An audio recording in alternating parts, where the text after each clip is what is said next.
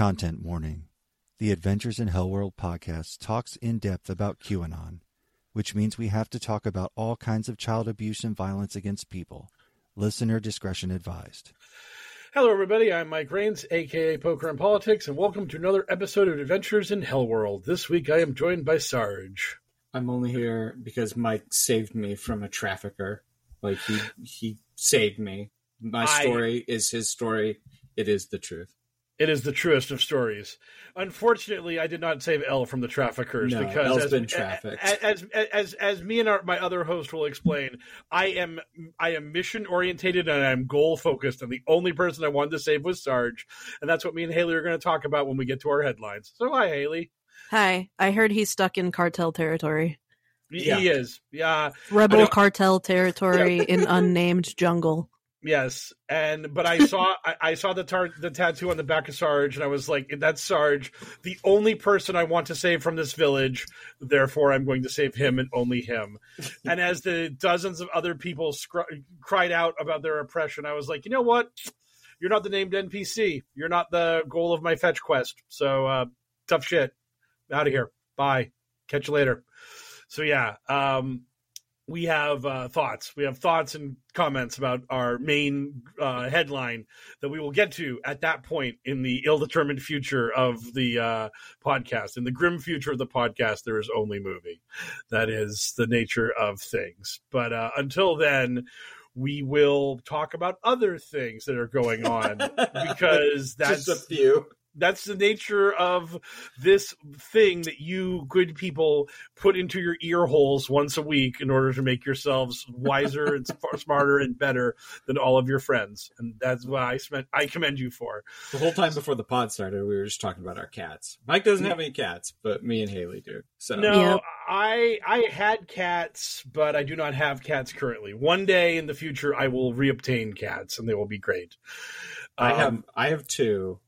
And my girlfriend has 5, so that's why we don't live in the same house. We have separate domiciles because we're just like, that'd be 7 cats. For the cats. You're thinking of the children. It is for the cats. It is, yeah. Honestly. We've had this conversation recently. It was just like, that would be too many cats in one house. I have one cat. She's fat. And she's awesome. Yeah. Your fur babies from previous marriages would not commingle, and therefore you have to remain separate for a while.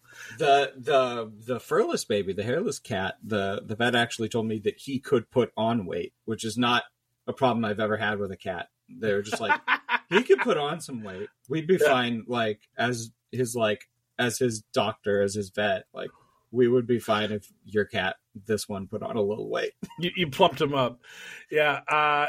When the glorious day comes that I obtain cats, I'm probably going to obtain 2, and I'm going to name one Mo and one Lewis in honor of the man that crushed Drew Bledsoe and made Tom Brady take the field for the first time ever, and thus led to the Patriots being the greatest sports franchise ever. That's a good plan. I mean, it's a real deep cut for Patriot fans, but yes. Yeah, now my cat Creature was named after the house elf before J.K. Rowling became a massive piece of shit. So now we'll say he's either named after a magic card or there's a character from Labyrinth. Dolby Sound System? Creature. There's a creature in Labyrinth, I think. Oh, okay, Creature. Yeah, so we'll probably go with that. We'll go with that. However, we can defend that kind of thing is like so funny. That's the problem with naming something or anything based off of the lore of a series, because you just don't know either if the author of the series is going to become terrible or if the series is just going to go off a cliff. Like, how many poor kids named Khaleesi, their parents were just like, oh no, that final season, no, what did you do? I had my crazy awesome girl boss name for my daughter, and now I got to call her like Liz or Lise or something because her legal name is now awful and bad because they just absolutely ruined Dany and absolutely ruined the series in like just the last. She was like one of the strongest parts of that show for a very long time, and then that last season really just I don't want to get into that. That is, I don't know. That's such a bummer. I mean, Harry Potter, like, you can still watch the movies and they're relatively good, especially if you already own them and you're not giving any more money to Joanne, but like can't really go back to Game of Thrones the show because it always ends bad now. Like it's like, what do you do?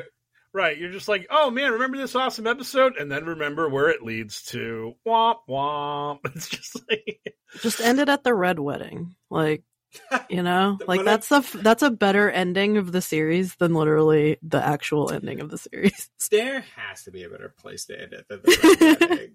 You said that, and I was like, no, you can't end it there. Dark ending, no, rather than dark. crappy ending. You end it when you end it on the cold open where Arya kills all the Freys and avenges the Red Wedding. That's it. Just boom. Just Arya rips the mask off. Boom. I did it. I avenged my family. Just it's a 3-minute long episode, and then the series is over, and people are like, "What the fuck?" And then it just works out better. You It's get like, no trust me. closure on anything going on with the Wall and the White Walkers. Nope, Because none of fuck it. that. Don't That care. was all wrapped up in one episode anyway. Yeah. Oh God, yeah, man, and that's what you people came here for I don't know, incredibly late complaining about the final season. timely, trenchant analysis of pop culture. Timely Games of Thrones analysis and Yes. Harry Potter commentary. Oh yeah, that's us. That's what we're here for. That's the hot heat we bring here at HellwQrld because we are out of the loop now. I never watched like 5 minutes of Succession, and then I just saw people at the end were like, some lady knew that a guy that was a baseball player tipped off what the ending was, and I was like, what? I just don't care. Okay, but are you on that Skibbity shit? Skibbity? Yeah, Skibbity. You on the No. Skibbity series yet? No. I don't even know what Skibbity is. You've scared me.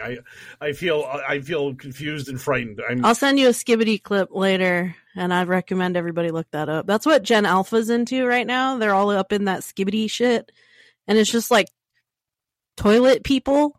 They're like people's heads in toilets, and then they're fighting. It's like an ongoing series where they're fighting these like CCT camera headed men in suits. It's a really interesting YouTube series that Gen Alpha is really into. Is it a new analog horror thing? Kind of. It kind of reminds me of like, you can tell these kids like their parents were into like Five Nights at Freddy's. That is a tangent I could get off on. Five Nights at Freddy's fandom is fucking fascinating. The creator pre-canceling himself because he's such a devout, crazy Christian is endlessly interesting. But I think I'm giving too much credit to the Skibbity toilet men, but I find it to be kind of funny. I'm one of the olds, and occasionally the youngs walk across the top of my tomb and whisper secrets down, but Skibbity has not gotten down to me. Oh, I have no idea about Skibbity. I have no. I'm gonna go chase some young men off my lawn. I just sent you a Skibbity video of Biden. Oh, Yeah. great! On Wonderful. Twitter. Oh, Yeah. me? Because Mike. Oh God, This is again incredible podcasting. This is just. Hey man, you said we should talk about something current. You know, Skibbity's the hot shit right now. I'm. Oh God. Oh, this is like Team Fortress nonsense. I know Team Fortress nonsense. Okay, Skibbity. I didn't know that Skibbity. I see Biden's head on a toilet now. That's great, wonderful. It's really cool. Okay, it's a good series. I'm gonna take your word for it, even though I don't believe you. And anyways, that's that's to keep us up with the modern kids. Oh, no, okay, good. Exactly 0 people. No. If you are a listener who knows what Skibbity is, please tell me, because if you have children, they probably know what Skibbity is. Oh dear God! Well, nuts to all this. We're playing the Boosh fucking sound. It's time for a light sampling of insanity. Get ready for the amuse-bouche. Oh man! So we were probably going to lead with a different topic today, which was something that happened pretty much right after we started recording. Stopped recording last week, but we got breaking news right now that our good friends at True the Vote, who led us to creating the bonus content Mule's Errand, which you can listen to for the low, low price of $5 a month at our Patreon, patreon.com/pokerpolitics. Get in on that. Listen to the Mule stuff. It's very fun. But True the Vote, who were the data people behind 2000 Mules, whereas Dinesh was the producer / frontman grifter of that group. The Georgia Election Board has now sued True the Vote, demanding they give over their evidence of voter fraud in the 2020 election. Now, you would think that if True the Vote actually had evidence of election fraud, they would have been very happy to have given it to Georgia's Board of Electors. They weren't. They have fought tooth and nail to avoid complying with this subpoena. They've done the same thing in Arizona because, like, they obviously presented here, you know, and everyone's like, "Okay, what's the evidence?" And they're just like, "Don't worry about it." That's True the Vote's modus operandi, is to make incredible claims, claim they have evidence to back up those claims, and then refuse to present that evidence when asked for it because, spoiler alert, they don't actually have any evidence. Well, they're going to find out what a default judgment is if they keep not producing their evidence. Well, that's the thing, is that if this lawsuit does go through, the Georgia State Election Board does have the ability to make a criminal referral. They do have the ability to eventually tell people who can actually enforce things via like charges and arrests.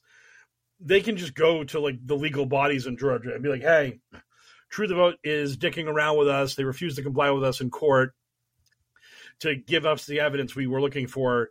Now you can now charge them with criminal contempt." Like, so True the Vote is now walking down this path where they could very easily end up with actual charges if they don't comply. And they've obviously got two options here, which is comply and admit what everyone has said about them for fucking forever, which is that their stuff is bullshit, or they don't comply and risk jail. Who's the comedian? The meme, "I didn't do shit.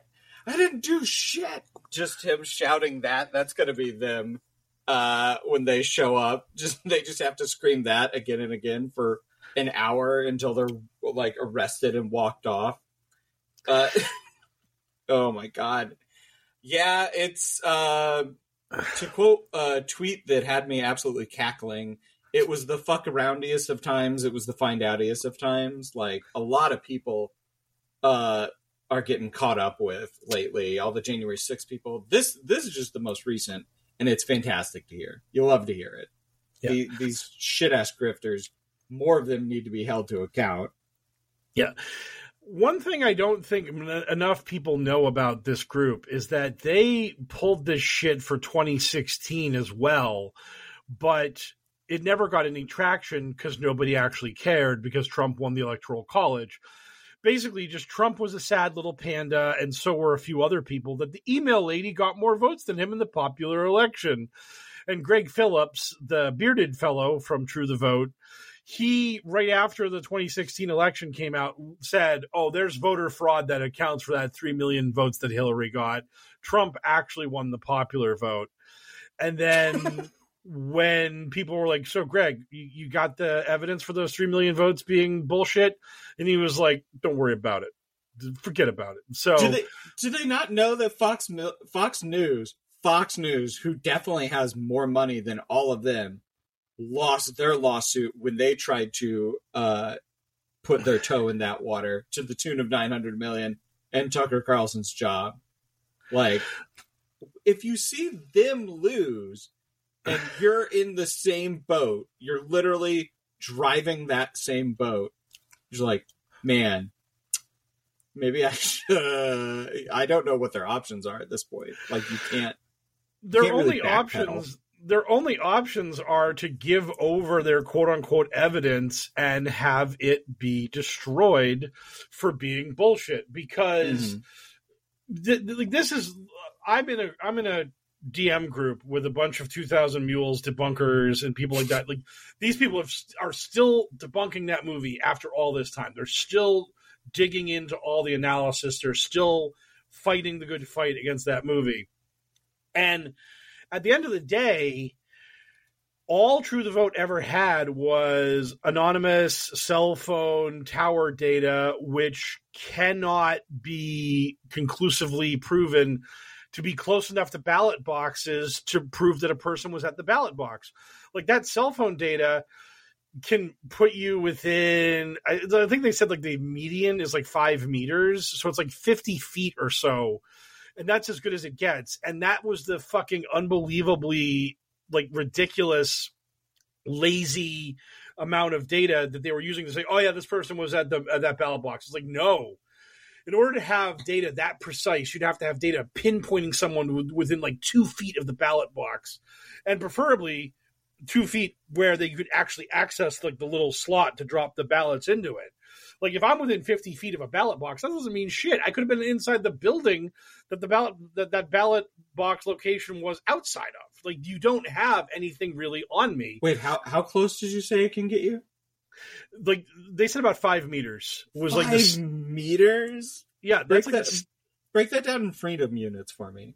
I know. Oh yeah, 27 17. It's 17 freedom units. 17 feet. Freedom units. I was saying that because it was a Q thing, but yeah. Oh, yeah. I made a Q joke and didn't realize. I heard someone else somewhere call it like. I'm sorry, I don't know meters. Oh my god, it is! It's 16 feet, 0.4 inches. I'm rounding it up. 17 feet. Q-proof. Boom. I'm pilled. Fucking happened. It's true. So in freedom units, 5 meters is 16 and a half feet. We'll say 17 to be nice to Mike. Yeah. That's close, but not close enough for a legal case, because if I'm 17 feet from something, I can't throw a ballot into it. Yeah, frisbee whip a ballot into I'm not and again, I think I'm probably being too generous. I think 50 feet is actually where we're at, but even 5 meters is wrong. And that's one of my favorite things these assholes to complain about. They're like, oh, they use geolocation to catch people on January 6th, but not the mules. And it's like, yeah, the Capitol is way bigger than a fucking ballot box. It's way easier to geolocate somebody inside the Capitol building, because the Capitol building is ginormous. A ballot box is tiny and small by comparison. This isn't fucking... This isn't the gotcha you think it is. And on top of that, almost all of the January 6th defendants were literally GoProing themselves, being like, woo, committing crimes.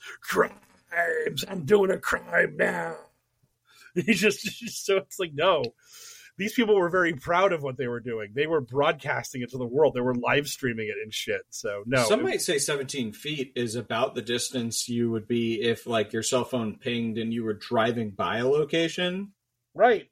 That's what this fucking data is. It's cell phone pings. It's worthless. It's absolute nothing. And that's the thing. It's basically true. The vote has two options: either hold out and see if they can not go to jail for a contempt charge, or just give over the cell phone data and admit that their data is trash. I've had so many fucking QAnon promoters I've seen who've been like, man, if True the Vote would just release the data, we Anons could coordinate it. We could fucking make it work. We would bring this whole house of cards crashing down. Come on, Catherine and Greg, just hook us up. And it's like, buddy, do you believe in Santa? If you believe in this fucking cell data being legitimate, then boy howdy, do I got a bridge to sell you. Do I got a Tim Ballard movie to sell you? Oh, yeah. Do we ever? Oh, do we ever? Do we have a fucking Tim Ballard movie to sell you? If a cell phone ping is all it takes to convict me of a crime, you can find me about literally everywhere in Kansas City. If it's just because I'm constantly driving. Yeah, God damn it. Yeah, it's so wrong. It's not even. It's so wrong. It's quote unquote not even wrong. It's literally, they're not even in the ballpark of reality with this shit. So, good on the Georgia State Election Board for filing suit against these grifters, and we'll just see how that all works out. And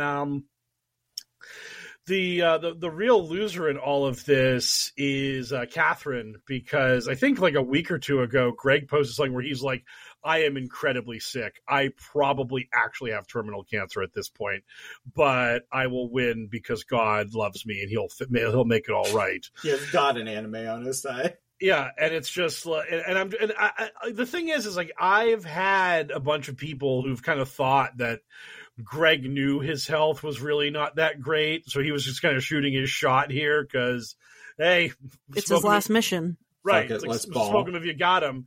But Catherine's the one who's really going to be holding the bag here if this all goes the way it does. So, good luck, Catherine. Enjoy being the culpable criminal for all of the lying and bullshit you did to make Dinesh D'Souza a lot of money.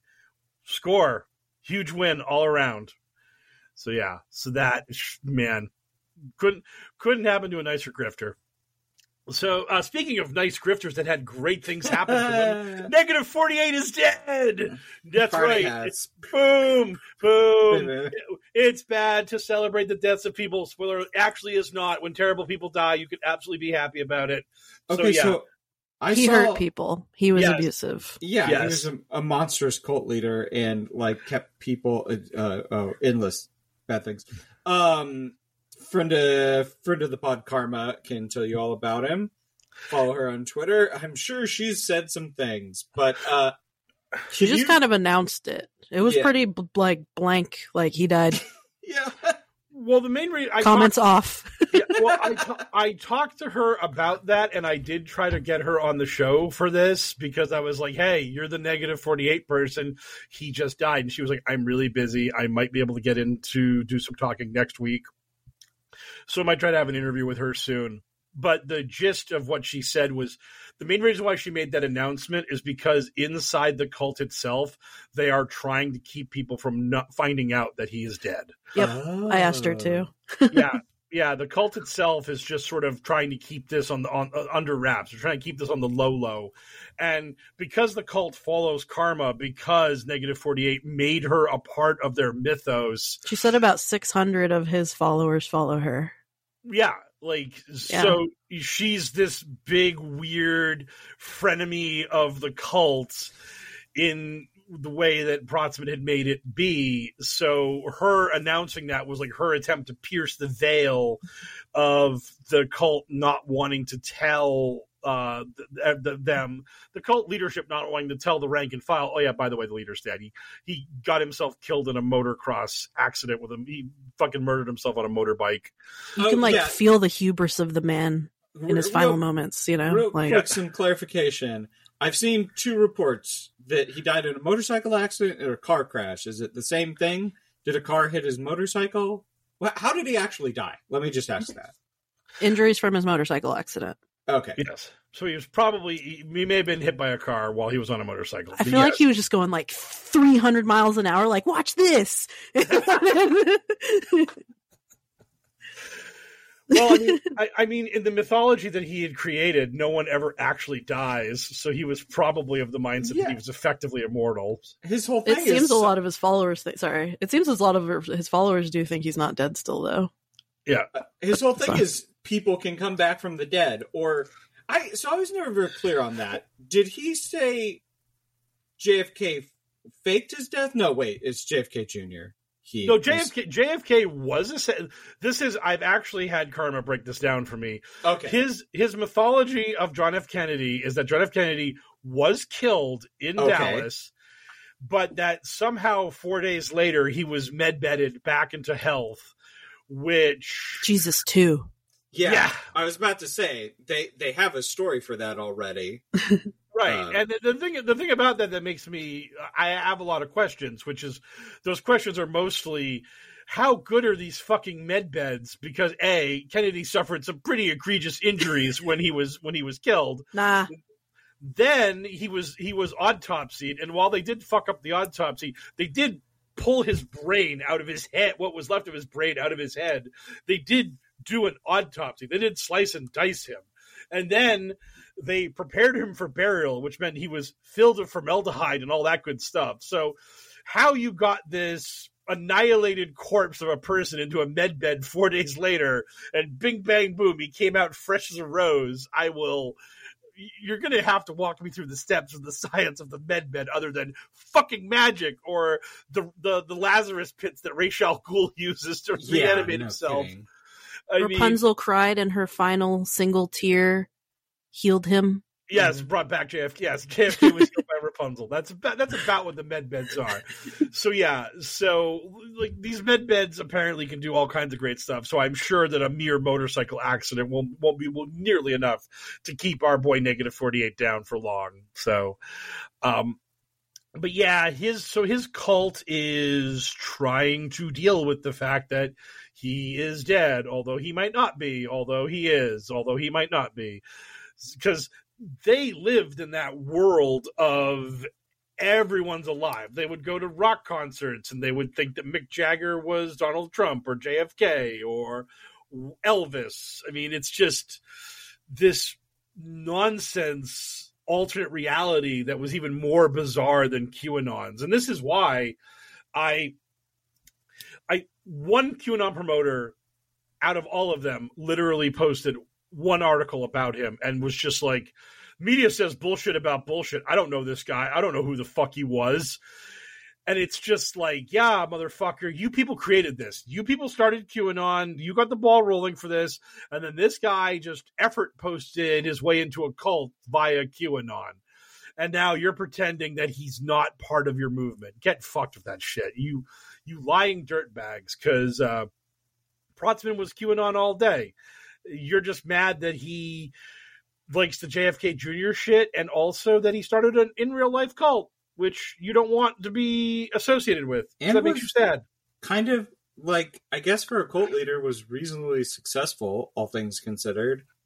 I don't know what we're judging cult leaders by, but I feel like having an active cult that like camps out in a fucking park for months is pretty, like, gets you on the board. Right? And he travels around and goes to every Trump rally. That's how I've seen him like 7 times in person. Oh yeah, you said before we started that you had seen him. Yeah, I seen him and the buses and then like the breakaway Scooby-Doo people. And then they broke down here in Arizona for a while. And then when the guy was trying to change the tire, he broke his leg. So they were stuck here for months. So they like have kind of presence in Arizona too. Yeah, the one time I like got close enough to Protzman to hear him talking, he was trying to pill like some young couple at a Trump rally about the JFK stuff. He was just babbling, and they like, you could tell they were like slowly doing that like back away, kind of like, okay, that's nice, sir. Yeah, thank you, sir. This is Denny's. Yeah, this is a Trump rally. This is just a regular Trump rally, sir. If I wanted to hear your shit, I'd be in Dealey Plaza right now. So, yeah. And then that Mickey lady was always around. The one that like, that's her name, right? Oh, I don't know. You said the Scooby-Doo crew, like our audience might know what that's about. So I'm going to do a quick little explainer. So Protzman exiled a bunch of people and kicked them out of the actual -48 cult. And a splinter group formed that called themselves the Scooby-Doo crew. And they were convinced that their exiling was part of 9-dimensional chess. And at some ill-defined point in the future, Protzman would bring them back into the fold and reveal to the rest of the cult that they were the elect, that they were the chosen few that were going to serve at Protzman's right hand, at the right hand also of Kennedy and Kennedy Jr., etc., etc. So yeah, this stuff was incredibly toxic and incredibly destructive and had more layers than an onion. It was super brutal. And they also traveled in a actually pretty well done mystery machine that was like a combination of Scooby-Doo stuff and JFK stuff and Trump stuff. Are you calling it that because it was actually painted like the Mystery Machine? Oh, it was not painted. It was like professionally wrapped, and it was like actually a huge sized RV. And I'll send you some pictures. Your DMs are not open, but I'll send you some pictures. I just need to give you my personal Twitter or whatever. And it says like on the back, like it like advertised some of his like Sheep in Asia. Mike, do you know what that even is? Nope. Yeah. You're going too deep. Sorry. Yeah, I didn't. And then sometimes they would like actually booth at the Trump rallies and sell their cookies, which I was like, how did they get away with that? I know that's not healthy. That didn't meet Trump health code. would have to want. Well, no, he doesn't give a shit about Q anymore. Like, he just doesn't mention it, but like lets it exist. But yeah, there was one lady that would, like, she always would travel with them. And she dresses up like kind of like Captain America, but with a Q on the chest. How have I not? I must have seen a picture of her, but I feel like I haven't, and I don't know how I haven't seen a picture of her after all these years of doing this. And then like she wears like a military style hat that's like red, white, and blue with a Q on it, and then her car is just like got every Q sticker on the planet like on the front window. Nice. Yeah. Oh my god, this is a little bit off topic, but for the first time ever, in person, when I was driving, so the big Taylor Swift concert was in Kansas City like 2 days ago. Oh yeah. So a lot of people came in town, and while I was driving around, I saw in transit, no license plate, just in transit, handwritten in the back of a car. And I was like, oh my God, I've studied sovereign citizens for so long. I've watched every like thing. And I was just like, I've never seen one in person. And yeah, they were just cruising through the middle of Kansas City in transit. Was he going to the Taylor Swift concert? I mean, had to be, right? Otherwise, like, they were from Iowa, at least I assume, because the in transit was written on an Iowa like DMV form and taped in the back windshield. Dude, maybe you saw that one that was stalking her. There was a sovereign citizen stalking Taylor Swift. That would be hilarious if that was her. Yes. Let's see where he's from. But yeah. We're still in the bush. It's off topic, but there we go. Taylor Swift comes to Kansas City. Now it's Taylor Swift isn't one of the celebrities that QAnon is like adamant is a Satanist, right? It's mainly Lady Gaga. Taylor Swift got in a little too late because the Illuminati people are more kind of into the era of Lady Gaga, Beyonce. Katy Perry was the one that really was the last line of that group of people that got hit with the Satanist stuff. She's so lame. They're hitting Doja right now. Oh Doja Cat? Doja Cat. I guess is getting. They were on Billie Eilish for a little while because whatever the new hotness is, they have to accuse them of being Illuminati because that's the only way this works. And Taylor Swift was just on either side of that wave. Like, they got the people before her, they're getting the people after her. Well, Taylor Swift was the main thing I remember from Taylor Swift on the internet was that neo-Nazis just loved her and created this whole mythos of her being this like perfect Aryan woman and all this kind of stuff. She's the Great White Hope. And then she came out as a lib, and it made them all very sad. Like they were so pissed when she came out as a big time liberal. They were just like, no, my Aryan queen. How could you like Obama? No. And it was just... The sovereign citizen who stalked her was from Indiana. So where was your license plate?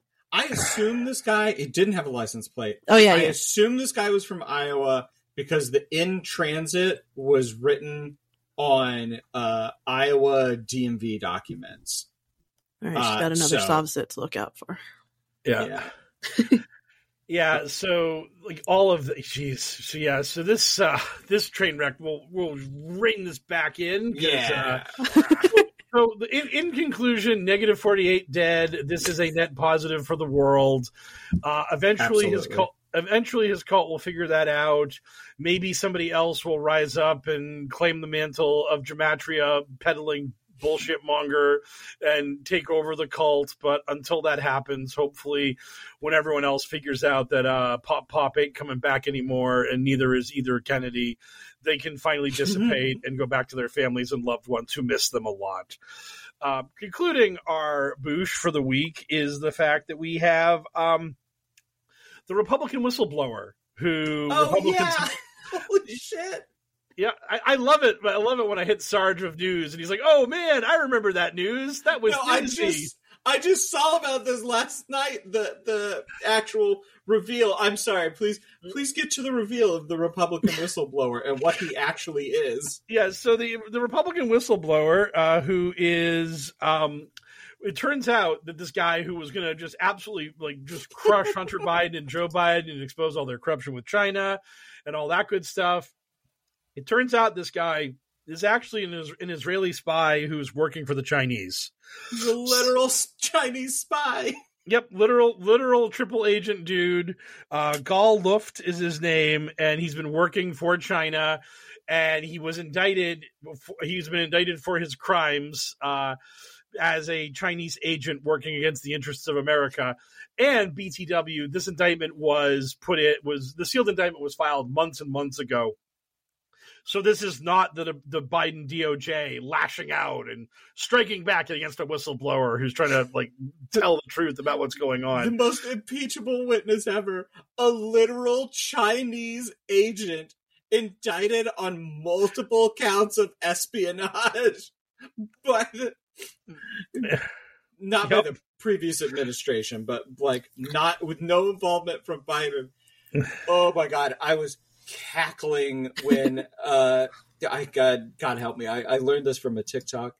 But they were breaking it down and I was just crying. I was like, oh my God, the fucking L's these people keep taking just for no reason. They're like, we can't find our whistleblower because he was running from U.S. counterintelligence agents. Yeah. So Reps Goldman and Raskins have sent a letter to Comer, the guy who's in charge of these quote-unquote investigations, and they're asking him if the Oversight Committee was duped by a Chinese agent or if they were willfully working hand-in-hand with a Chinese agent to try to smear the American government. So, yeah. Great job, Republicans. Great job, QAnon, for being like, oh, these whistleblowers are going to bring this rotten house of cards tumbling to the ground. So, yeah, it is just win-win-win in every possible way. And, oh, my God, look at that adorable Sphinx cat who's glaring at us menacingly now. This is Sarge's... He's perfect. This is Sarge's Sphinx cat. So he's never done anything wrong ever. No. The deadpan voice, Sarge explaining that his cat has never done anything ever, is exactly how every cat owner feels about their cat. So, yes.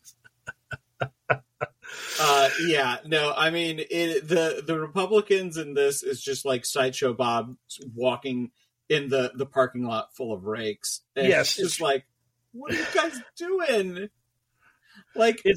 It's just rake after rake after rake. It's ridiculous. It's absolutely the most cartoonish stupidity these people could ever imagine. Oh my God. And the thing that's so funny about it is that the people that support these Republicans, this is just going to be water under the bridge. They're just going to forget about this in a week and they're going to be on to the next bullshit grift. It's just, oh my God. I'm running a cat cam. The cat has interrupted the stream, and by interrupted, I mean made adorable. Oh my God. He's looking into my soul. For the theater of the mind here, folks, Haley is just fangirling over a Sphinx cat. That's what was currently happening. It's my favorite kind of cat. I've never had one. He feels like velvet. When I become a trillionaire and can afford a dumb animal that I really should not have, I want to get one of those Maltese dogs, one of those pure white dogs with the incredibly long fur. And when they're in the dog shows, you can't even see their legs. They just they look like little tanks just treading themselves around. I just love those dogs. I don't know why, but they're always my favorite dogs at the dog shows. I'm a big fan of bulldogs. Boston Terriers, wrinkly little goofs. Hi, cutie. Okay, sorry, listeners. Yes. So take us into the news, Mike. Yes. We're going to go to the news because I know that the news will actually focus up Haley and make her a powerful podcasting co-host. From the digital headlines to the digital front lines, it's Q's in the news. So our news this week is the fucking movie. It's the fucking movie. Sound of Freedom, the biggest bunch of bullshit that has ever arrived on your cinemas. This is a dumb film that is really bad. It's bad in a lot of ways. The main way that it's bad is that it's a Trojan horse that is trying to pretend like right-wing people actually care about child trafficking and don't just use it as a political cudgel to call their enemies pederasts and other bullshit. The movie, we will get into the actual like kind of movie and its problems, and if I am able to ever get around to editing and slicing and dicing up the way too long review me and Haley did. We released that at some ill-defined point in the near future. But the main thing you need to know about this film is the quote-unquote based on a true story thing is it's hilarious that this is one of Hollywood's biggest lies. It's one of the ways that people who make a film try to give the film gravitas it's not worthy of. And so when people are like, "Oh, but this movie's based on a true story. How can you knock it? It's this is what really happened." It's not. And the through line of the movie is that. Well, hold on. Let's start at the top. Who made this movie, and why? Okay, so for our listeners, well, I do not know the original group that produced this film, but Jim Caviezel, the crazy man who is now fully QAnon pilled, and Jesus. Jesus from The Last Temptation of Christ, the Mel Gibson film. The Last Temptation of Christ is the good one that he did Passion of the Christ. Jesus Beatings. Yeah, Jesus Beating the movie. It was like Saw Jesus version. Yeah, we'll try and contextualize this for a second. This is the anti-child trafficking, and I'm doing everything here in big air quotes, swish, swish, giant air quotes, anti-child trafficking movie based on a true story by this group of grifter shitbags, and who to try and like really bump their numbers on their July 4th opening gave out. You probably saw advertisements for it, especially on Twitter. I saw on everything. They were giving out free tickets because they really wanted to pack the theaters, and it did do for I'm going to call it an independent release, a non-studio release. It did very well on its July 4th opening day. It made 12 or 13 million. It beat Indiana Jones on its opening day on Indiana Jones' start of its second week. But that is the only day they had their memes of indie movie beats indie movie. Mm-hmm. That was one of their one of their things. Yeah, so that's the context. They've been trying to gild the lily quite a bit on this, and for an indie movie, it's done decent. I don't know what its budget was, but I have to assume I think it's made like a little over 30 million at this point. Oh, it's absolutely turned a profit, and it also, because it's becoming a cultural touchstone, they're absolutely going to do more of these movies. It's not even possible. There's at least going to be a 4-part documentary, quote unquote documentary series, like accompanying it. Yeah. Now, the big thing is the movie has the emotional hook of the movie is that there are a couple of trafficked children, a brother and a sister, who are abducted by a evil child trafficking woman. And the important thing here is that the movie has the brother get rescued by Tim Ballard, our hero in the film, played by Jesus. Okay. And Bad Jesus. Yes, by Bad Jesus. And the scene that gets the ball rolling, the scene that leads to all the main action in the film, is a traffic stop on the border between Mexico and America. So, Haley, do you want to talk about this traffic stop, or do you want me to handle this one? I can do it. I have my notes from the one we bitched for 2 hours. Yep. The floor is yours. I just heard other podcasts talk about this movie. I wanted nothing to do with it. You didn't have to watch it, so that's good at least. Yeah. So the little boy's name in the movie is named Miguel. He's based off of a real person who is named Pedro. That's his, like, you know, anonymous name in the court documents because he was a victim of child sex trafficking. That's a lot of these characters, is like Tim Ballard takes these real stories and like kind of takes them for himself and then embellishes them a lot and then makes himself the hero of these stories of where he saved kids. He's the leader of OAR. Do I have that right? Operation Underground Railroad. Yeah. Yeah. He's the founder. OUR. Yeah. And he's been roundly debunked about 1 million times over. I know. I learned today in my brief research on this that one of his big claims to fame is that he helped this girl get out of her being trafficked here to America. But Liliana, that story is like beyond disgusting. Yeah, she freed herself, and then he co-opted her story after meeting her years later. Sorry. And then he sold Valentine's Day cards as if she was still a child. He sold these like really childlike Valentine's Day cards for $5.99 through Operation Underground Railroad. That was like, this is one of the people we rescued. It's Liliana's art, and it made it look like she was like an infant, like making like a Valentine's Day card. So they were like profiting off her story also in that way. Yeah. I also wanted to make clear that this child was actually not the victim of trafficking because Pedro was not trafficked, as Haley will now explain. Because you said that, and I wanted to make sure that people don't get the wrong idea about this. Right. Yeah, so Pedro... There you go. Sorry. But yeah, Pedro, Miguel in the movie.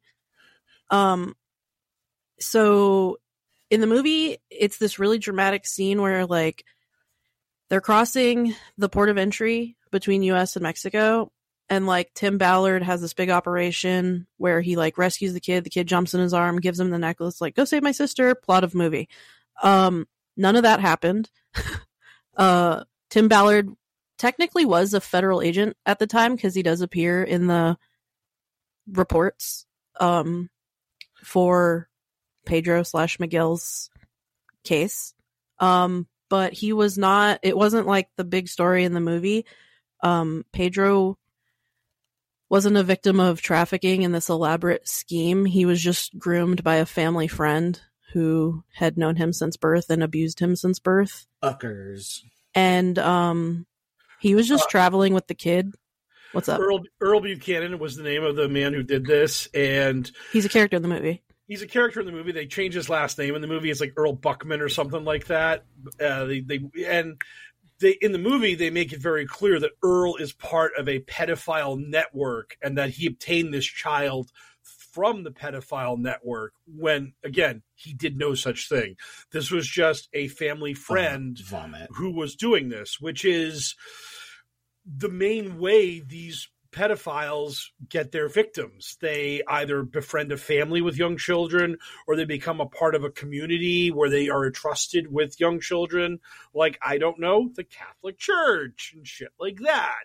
So someplace where they can gain access to the children in a quotation marks natural way. Yes, and not some sort of massive international ring where pederasts are handing off kids to be moved thousands of miles overseas. At one point, the kids are in like a shipping container on a cargo boat, and it's like, God, really, guys? This is a bit much. But so in in real life, Ballard is not on site for the arrest until, like, I think 45 minutes later. They don't call in the feds for a while because it's just border agents who catch this guy. So explain the rest of that. Yeah, so it's just a routine traffic stop. Again, it was a family friend, so they were going to Mexico to go. The family knew he was like traveling with Buchanan, and they were going to Mexico to see his father because obviously their families were separated by the border. Right. So he's allegedly, the story he's telling his family is he's like taking the kid across the border to go see his dad when in reality he was abusing the kid. So So he didn't have the proper documentation to bring the character of Miguel across the port of entry. So they have to do like this secondary search of your vehicle to make sure you're not smuggling drugs and stuff. And when they review, they're looking at the video camera, the camcorder that the guy has in his car, to see if it's like a dummy camera hiding drugs. And they play it, and it's literally the kid being abused. So they detain him, get a hold of the family, and say, like, we're detaining this guy, and like your child, they explain the whole situation. The sister is not a character in any of this. She's at home chilling. And they know that like the boy was with Buchanan crossing the US-Mexico border. And yeah, then the tapes are taken in for processing, and Tim Ballard's kind of role when he was working in this division seemed to be like reviewing those tapes, and that's where he steps in. So he didn't have anything to do with like this big elaborate arrest / mission to get this kid saved. And in the movie, like after they save him in this like big elaborate mission at the port of entry, like the kid just like jumps in his arms and like gives him the necklace and everything. And Tim Ballard kind of tells a similar story in real life. Yeah, Ballard loves telling people that the kid jumped into his arms and said, "I don't belong here," in perfect English, which is super weird because the kid was, in the movie, the kid was from like Colombia or Honduras. And I think in reality, they're American. They make all the American characters from Latin America, obviously, because they're trying to. Ballard likes to sell a narrative that like we need to stop trafficking to shut down the border. Because that fake Liliana story, he like gave her fake quotes when he was telling her stories, saying like, "We need a border wall. It would have saved girls like me." Yeah, he campaigned a lot for the border wall and used lies. This is as much as I do know. He used the lies from this girl's story that he co-opted to campaign for the border wall. Yeah, and one of the things he loves talking about is how that section of the border where Buchanan crossed and got caught, he likes to claim that there was some wall there and that forced Buchanan to make the decision to cross via port of entry and not try to just go across the border in an unregulated area. And that's how he got caught, because like this port of entry had like high-tech security and a crack team of agents looking everybody in the eye. And it's like, no, he got caught because he forgot to bring the kid's birth certificate with him. And so when they grabbed him and they were like, "Well, you don't have the proper paperwork for this kid, so now we got to look around your car. And, oh my God, you have a tape of you assaulting this child." Boom. So he did not get arrested by a crack operation, as the movie indicates, or because of a wall, as Ballard likes to say in real life. He got arrested by happenstance. He fucked up and put himself in a position to have cops poke around, and then they found some shit on him. And this isn't in the movie, but I just wanted to bring this up, is I'll probably have to put like a link to this in the show notes about how Ballard, after the fact, after Buchanan was arrested, his property was searched. And Ballard and Glenn Beck, because Glenn Beck was one of the original funders of Operation Underground Railroad. This is all around right-wing grift. They like to present this search warrant that was done on these properties that Buchanan owned as a raid. They like to pretend that like federals were kicking down doors and freeing children, and they grabbed Buchanan and shoved him face down and cuffed him and stuffed him. And it was none of these things. It was a property that no one was in. It was just a lawful search warrant being executed, and they found more evidence of crimes with the warrant. So Buchanan went to jail for a long time, and now he's out of jail. He's very old, and he's a registered sex offender. And that's the kind of unsatisfying but true ending of the story. I mean, that's actually what happened in this situation, was just a guy who wasn't a part of an international child trafficking ring, was just grooming and abusing a child, fucked up when he was around law enforcement, got caught, and went to jail for a long time. And that's it. That's the actual story of Pedro / Earl Buchanan. That's the actual true story of what happened there. But you can't sell replicas of the coin that he gave you to go save his sister. You know? If you tell that story. Exactly. Now, so the whole based on a true story thing is bullshit. That is all nonsense. Now, the one other thing I really wanted to bring up about this movie, because art is subjective. If you liked the movie, I can't tell you that you're wrong. I can't say that you're a bad person for liking this film. That's fine. I can. You are. Okay, that's fine. It's a bad movie. I think a lot of people will like it. I haven't even seen it. I can tell you, this is a bad fucking movie. You are a bad person if you like it. I am probably going to do like a 75 tweet thread about the movie and why I don't like it, because I'm just a kind of a sicko that way. Mm-hmm. But the one thing that I would say about the movie is that it has very little action in it. It is an incredibly dull, incredibly serious film. One thing I can say about it is it's incredibly dull. It is. Margaret, I'm sure it is, but it's very boring for long periods of time, and then they're like, okay, we're going to do 2 minutes we're going to tell a bunch of stuff in 2 minutes really quick, you know? Yeah. So typically when people say, the one thing I can say about this movie, it's not followed with, it's incredibly dull and there's very little action. Sell it, Mike. Sell it. I'm just telling you. I mean, you're bang on, and I'm loving it. It's really the movie has that problem. The other big problem with the movie is that it feels like somebody took an axe to the movie an hour and 45 minutes into the movie. How long is it? What's the runtime?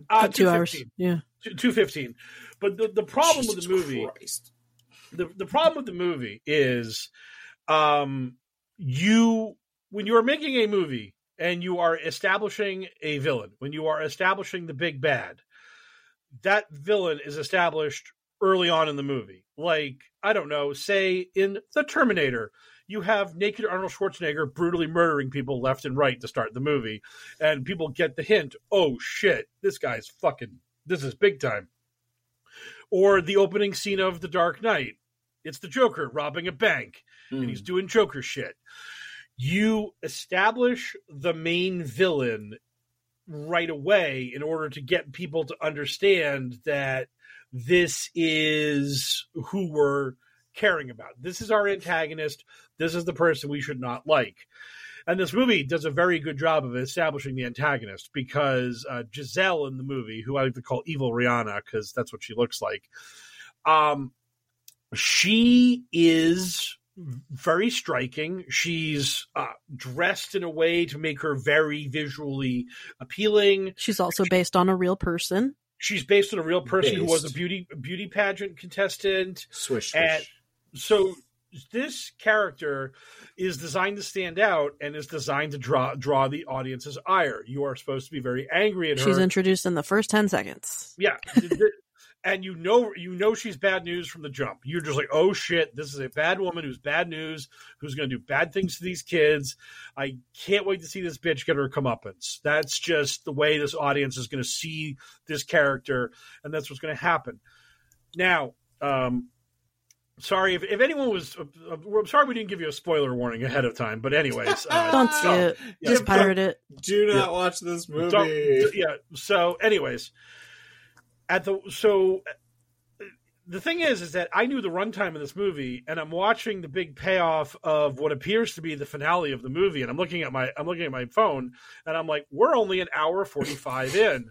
What is going on here? Where are we going to get another half hour or so of movie?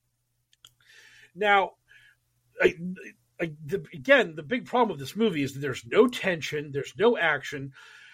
The good guys have established their fake Epstein Island, and they're about to free all these children and arrest all the bad guys. And there is no tension that this plot is ever going to backfire or fail or anything could possibly go wrong. Basically, the movie wants to make sure that all of your emotional angst and anger and concern is dedicated only to the plight of the children. It's literally the tension lies, this is my biggest gripe with the movie. The tension lies, is this character going to fuck this child or not? And am I going to have to see it on screen?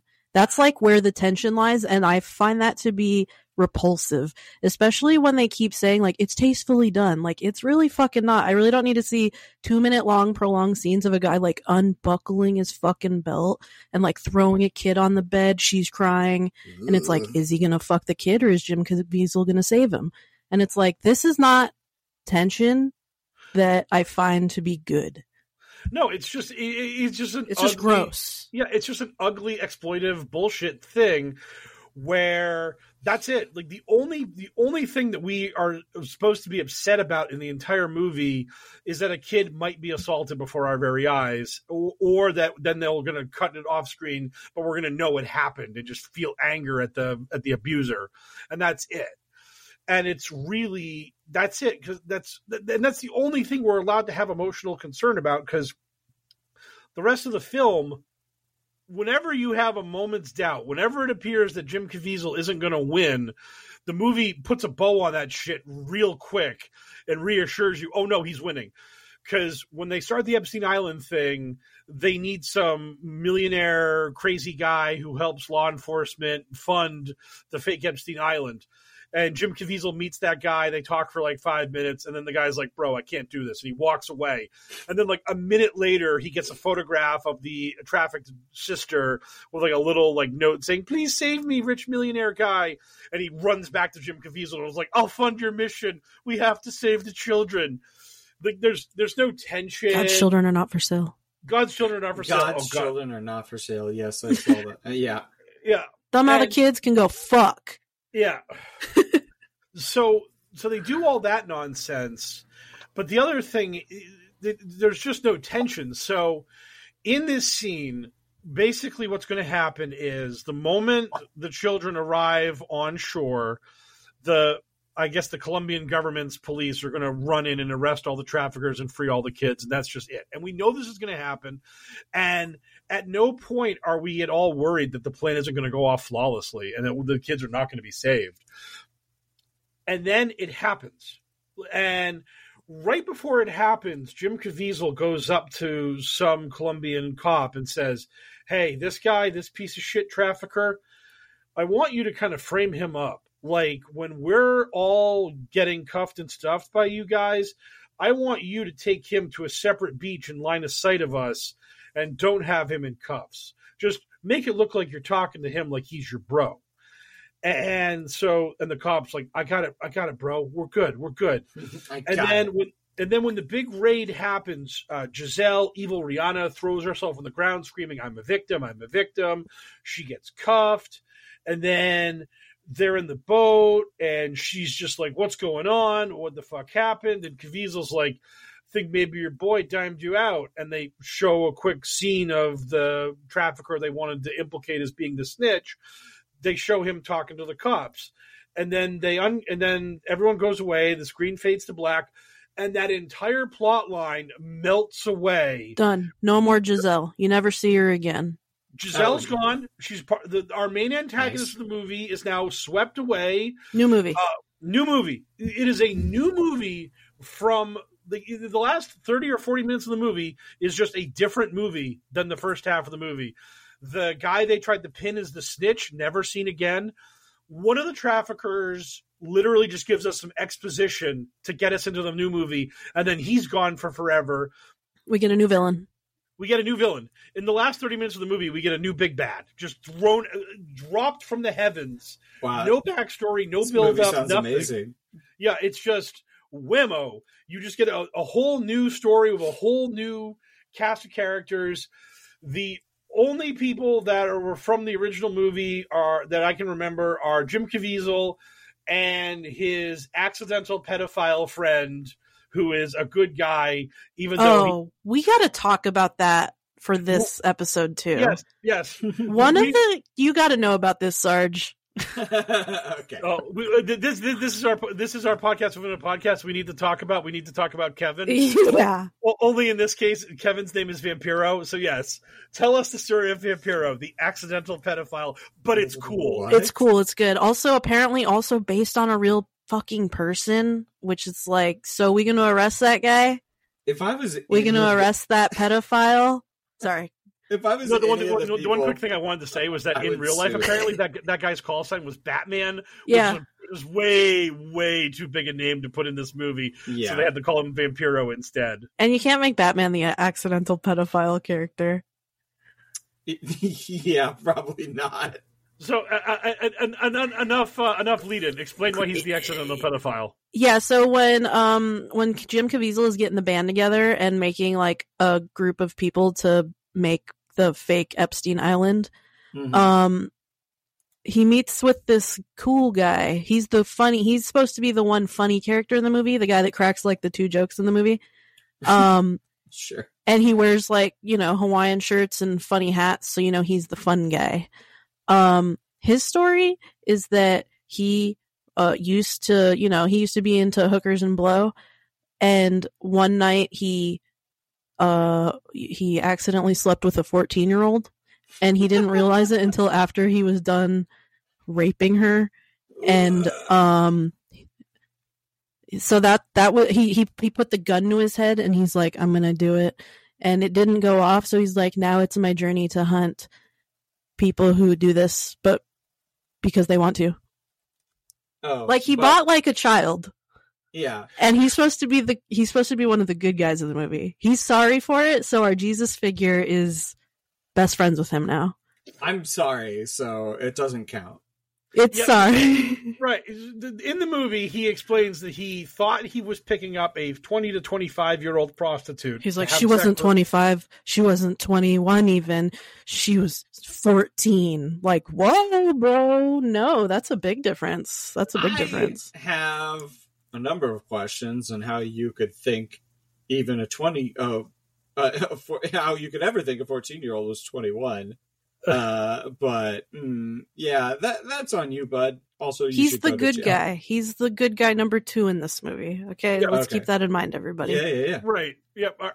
Our second biggest hero in the movie only paid for sex with a 14-year-old, and it's okay. And like this is just again, the ones that he knows of. That right, applies. It maybe happened another time. I wasn't keeping track of the ages of the rest of the prostitutes I had sex with in this third world country where that kind of shit is unbelievably skeevy. But hey, and this is, again, one of these things in this movie that if the movie wanted to have depth or like an interesting dialogue about things, the Caviezel character could be conflicted about working with this guy, or this guy could potentially have shades of gray or be a little darker of a character. But no, the movie is just literal good versus literal evil. And if you're on team good side, you're a good guy. And if you're on team's bad side, you're a bad guy. There's just no ambiguity. They never expand on Giselle, who actually has like a slightly interesting story that you can expand on, like a real one that she was a beauty queen in real life. Who turned trafficker, and like her beauty pages are still up, like her modeling pages in real life. Weird. And it's awesome. like, you don't get any of this in the movie. She's a blank character. She says like 2 lines that you're like, oh, that's the evil lady, and then she's gone. Oh yeah, she just literally chews scenery. She just comes into the room swaggering, and she's like, beautiful. Hey, yeah, she's beautiful. Like they're telling her to just ham it up. She's just like, boom, I'm the alpha bad lady, and she's just giving the children the lines. Oh, I'm gonna turn you into a famous singer, little girl. Oh, little boy, you're so handsome. You could be a star. She's just literally villainous from central casting direct. Just, there is nothing about her that isn't just one note, as me and my friend like to say, just objective Skeletor evil. Just this dumb, cackling monster who's just like, There's this scene when like she's telling all the kids what their names are now that they're going to be trafficked. Like, your name's Teddy Bear now. And she's like looking at her, like putting on lipstick, looking into her little makeup mirror. And he's like, I don't want to be called Teddy Bear. And she's like, too bad. Snaps the mirror thing. Like, it's just the most cheesy, villainous. Clothes. That's amazing.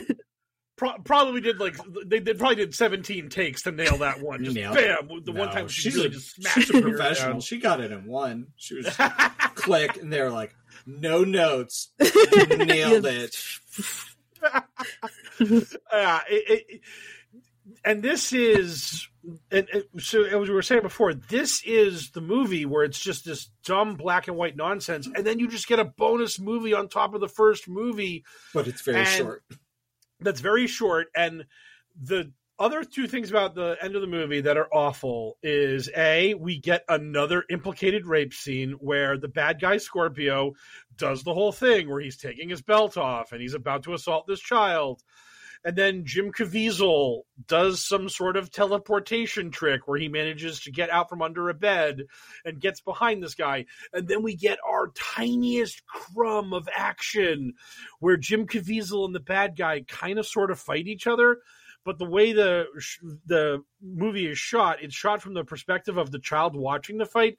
And Caviezel told her to close her eyes. So she's like closing her eyes a bunch. Then she opens them. There's a few punches. And they close the eyes for the audience. So there's like no action.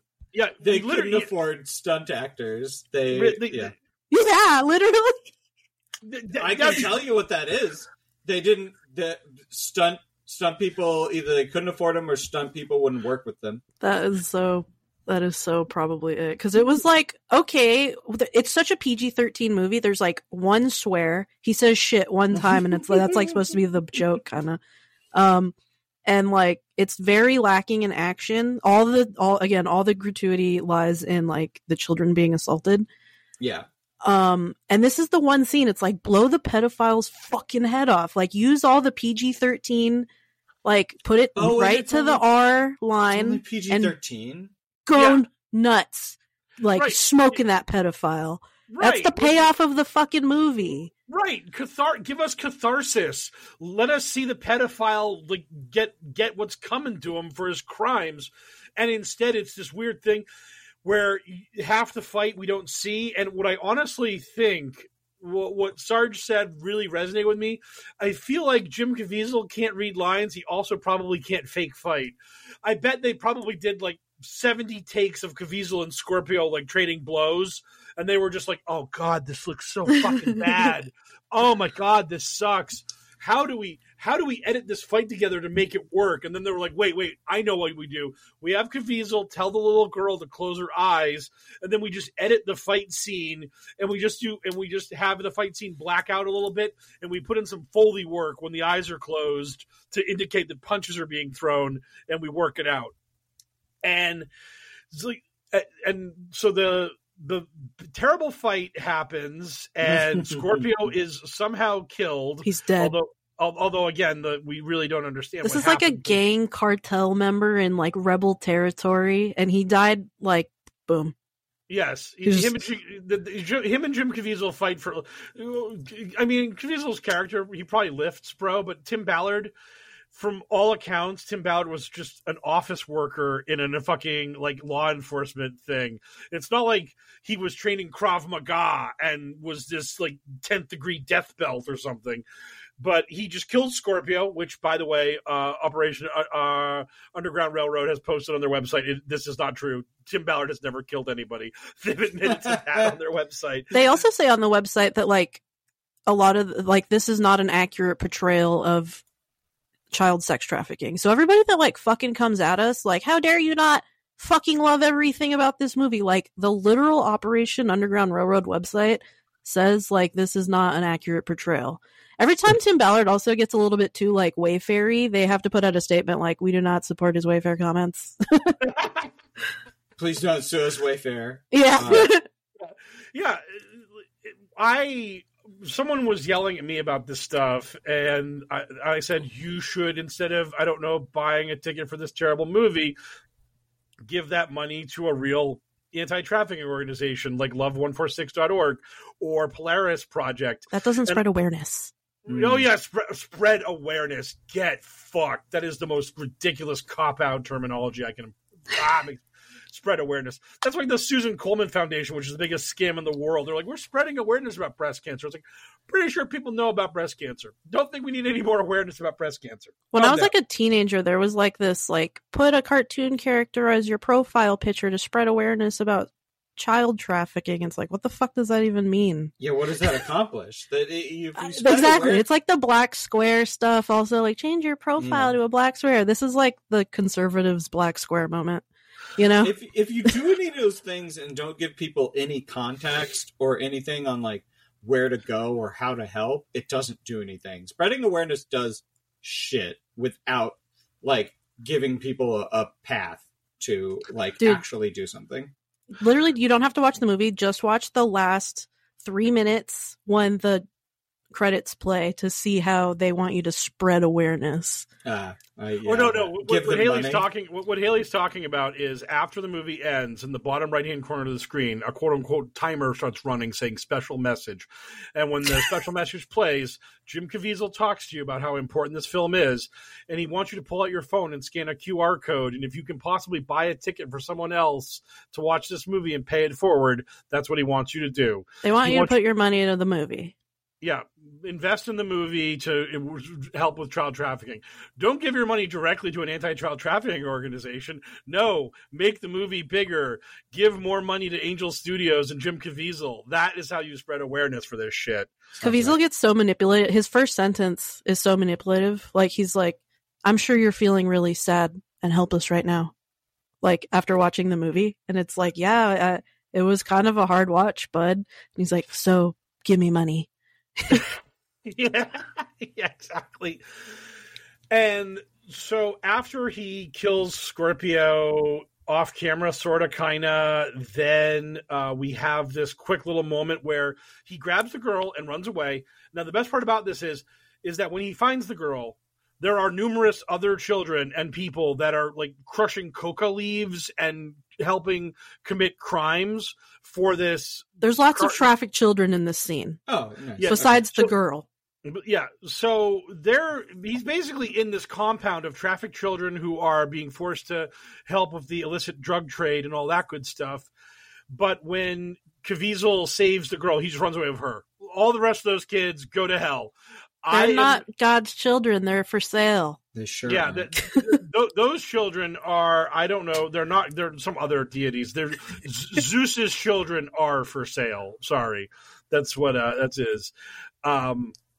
So yeah, it is just basically, Caviezel is a World of Warcraft player who found the named NPC and is running away with them, and all the other unnamed NPCs are left to toil in the death mines for their cocaine overlord, and that's just the way this works. And then when they get away, the bad guys fire like a series of gunshots at their van, but like 10 seconds later, Caviezel is asked, like, is everyone okay? And they're like, yes. And then you're like, oh man, this movie had like 30 seconds of drama. I was so worried. It was 30 seconds of drama where the drama wasn't, is this child about to be raped in front of me? And that is just, whew, oh man, that's just way too tense. We can't be having that on our screens. Let's bring it down. Let's bring the energy down. Yeah. let's bring the energy down. Let everybody cool off. Yeah, that is this movie. This movie is a lot of making sure that your heart rate remains low and that you're just kind of sad.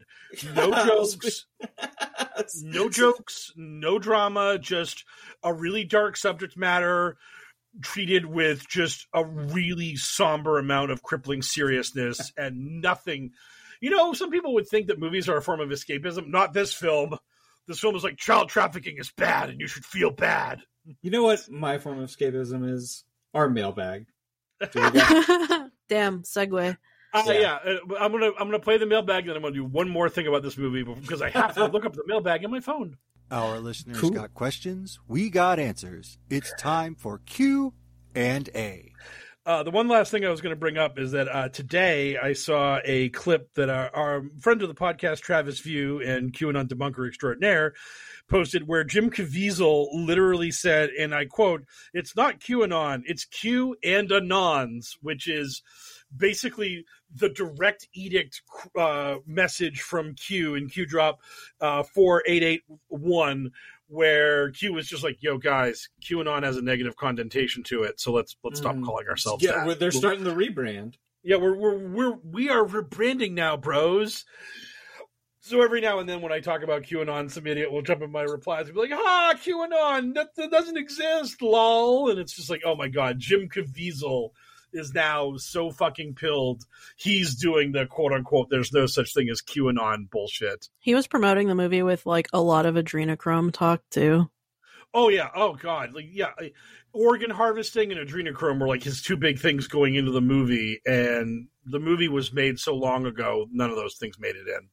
So that was, it was annoying to me because I wanted all their mental illness on the screen for the world to see. I really wanted it. I wanted an adrenochrome scene so fucking bad. Oh, I was so depressed when like people, because I saw it like the second day it came out, and I saw people posting stuff online.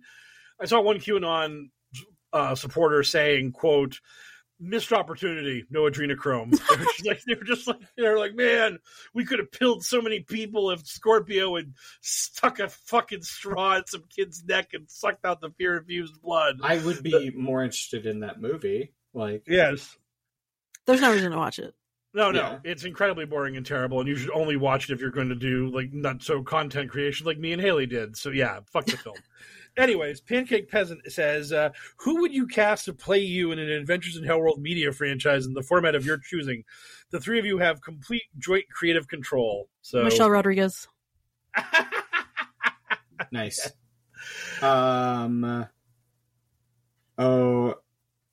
Just to be like way out there ridiculous, Jon Snow. I'd be like, or Kit Harington. Yeah, Kit Harington. Yeah, I'm sure Michelle Rodriguez has done some problematic things because I know she got into a DUI back in her Lost days. Don't tell me about it. I disavow everything bad she's ever done, but I do be liking Michelle Rodriguez, and she's kind of got like a manly, not manly, like a deep voice, like me, kind of, and she's also, Latina. Well, and it's like Fast and the Furious. Before this week, I might have said Jonah Hill because, like, you got some problems with your masculinity. Yeah. Yeah. I've had people say that. Oh God, I forget. You look like Robert Baratheon. Yeah, well, that's the beard, Bobby Baratheon. I'm okay with that. People said I look like Peter Griffin, which I also accept. That's fine. So, funny, you look like someone, Sarge. Like I could do it. I can do it. No, you can't. Sarge is impossible to pigeonhole. You can't typecast Sarge. Okay, I won't. I've been told. Young Willem Dafoe. Who's the? If he grew a beard. No, the one comedian from The Hangover. I've gotten that a lot. Galifianakis? Yeah. Oh, that's pretty good. I've gotten Galifianakis. I personally don't see it. Oh, no, now it. I can't unsee it. Yeah. I was like, I personally don't see it, but here we are. Yeah. Just because I don't look anything like him really, but just because I've been watching clips of Buster Scruggs, Tim Blake Nelson just makes me laugh in that role, and I've never seen him in anything else. So I just want Buster Scruggs to play me because that character is insane. If you've ever seen that film, he's just a psychopath Looney Tunes quick draw artist. It's really funny. It's very bizarre. Nice. But yeah, I don't know. My other thing that I would want to be, because me, Sarge, and Elle had a long talk about if we ever got a VTuber rig, what we would do with our VTuber avatars, and I want to be a water bear wearing a bow tie. That's my goal. I want to be a tardigrade with a bow tie on, and just people are like, what the fuck? I'm like, hey, that's my thing, because after that, oh God, I can't remember his fucking name. I'm not going to try to remember his name because he's a piece of shit. But the guy that some lunatics thought was Q, so the guy who did the HBO series talked to him, and then he's like, he didn't want to be on tape, he didn't want to be on video, so here's this CGI cicada of that guy. Yeah. And I was just like, why? Why would you give that guy that? Like, fucking Jesus Christ. Like Jim and Ron Watkins are just like, here I am walking around half naked and stupid because they just don't know how to play the media game. But then Cullen Holbeck like talks to this other guy who might be Q, and that guy's like, "Make me a CGI cicada," and Holbeck's like, "You got it, sir. Whatever it takes to get you in the movie." And it's just like, man, way to not fucking like set your parameters, Jim and Ron. You could have been CGI like Rei Ayanami or whatever if you just worked a little harder on it. Oh my god. So yeah, that was I that kind of stuff is interesting to me. I don't know whether I think a lot about that sort of stuff in media, but I mean, obviously some people do because I end up being CGI cicadas. So congratulations to that guy for achieving his dream. Cleodora Selvestry says, if you were to invent a new cryptid to fool tourists into spending money in your town, what creature would you make up and how would you sell it to gullible visitors? Walking saguaro. You have to find it in all the seas of saguaro here. It moves. That's about it. That's a good one. Patrick Mahomes. It just Patrick Mahomes just actually walking around Kansas City. Oh, they caught Chiefsaholic.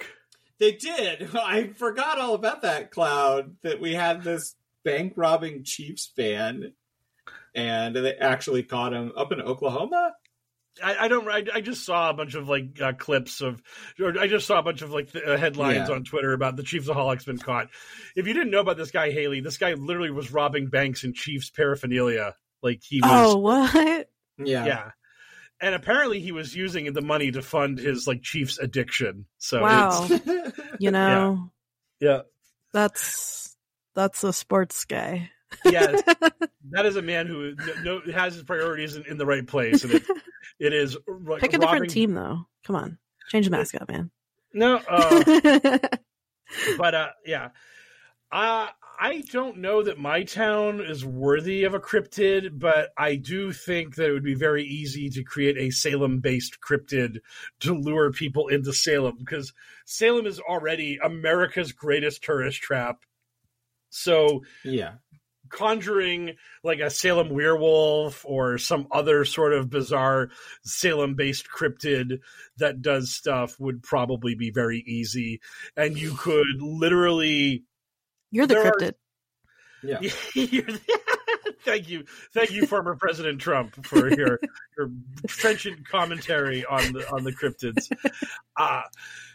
Because there are so many tourist guide things where you can sign up for a tour at like 7 at night, and some guy with a headset on will walk you around Salem and talk about witches or ghosts or whatever. You could absolutely start a new tour based off of your fake cryptid that you created, and talk about people that had seen the cryptid and this kind of stuff. And you could set it up that at some point in your little tour, like someone pretending to be the cryptid who's like 4 blocks away would like run across the street and get out of line of sight real fast. You're like, oh shit, there it was, the Salem salamander. It just vanished. Holy smokes. Oh man. Yeah. And hard to get, like Dark Souls, you know? Yeah. And just get a couple tourists to take videos of that shit, get it to go viral on the internet. Oh man. Easy peasy lemon squeezy. We'd be making money fucking all day, all night. That should be your retirement job.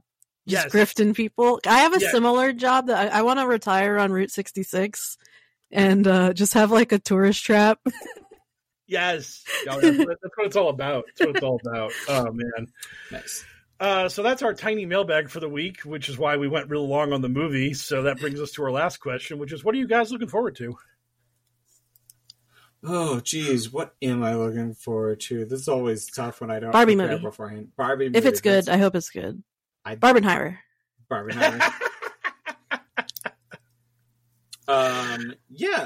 I'm looking forward to. I'm going camping this upcoming weekend. I haven't been camping at all this year, so I'm looking forward to that. That is cool. This Saturday, I get to go see Garbage in Boston. Nice. I also get to go home early because I found out that this weird dual billing they're doing with Noel Gallagher and Noel Gallagher's band known as Not Oasis. It's actually Noel Gallagher's High Flying Birds. Apparently Garbage had been headlining for the first X number of shows, but now they've flipped. So now Noel headlines it after Garbage. So I get to go in, watch the opening act, watch Garbage, and then be like, peace out, Noel Gallagher. Could not give two fucks about you. See you later. So I will beat the traffic.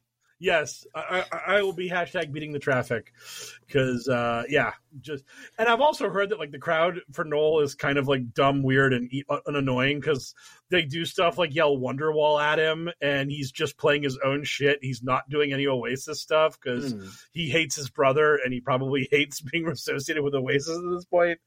So it's just this weird thing where Noel's like, hey, everybody, remember me from Oasis? Now I'm going to play my own stuff. And the crowd's just like, no, not that. We don't want that stuff. You need to mix in some of that other stuff. Mix in the stuff we actually know. The one song. Just do the one song. Yeah, do that song. Do it like 3 or 4 times in a row, which is like kind of like one of the good things about Garbage is that it's the same lineup from like a million years ago. They don't have any animosity towards any of their songs. They will just play them for you and you can hear the songs you want to hear and then leave. So yes. So that is something I am looking forward to. And boom.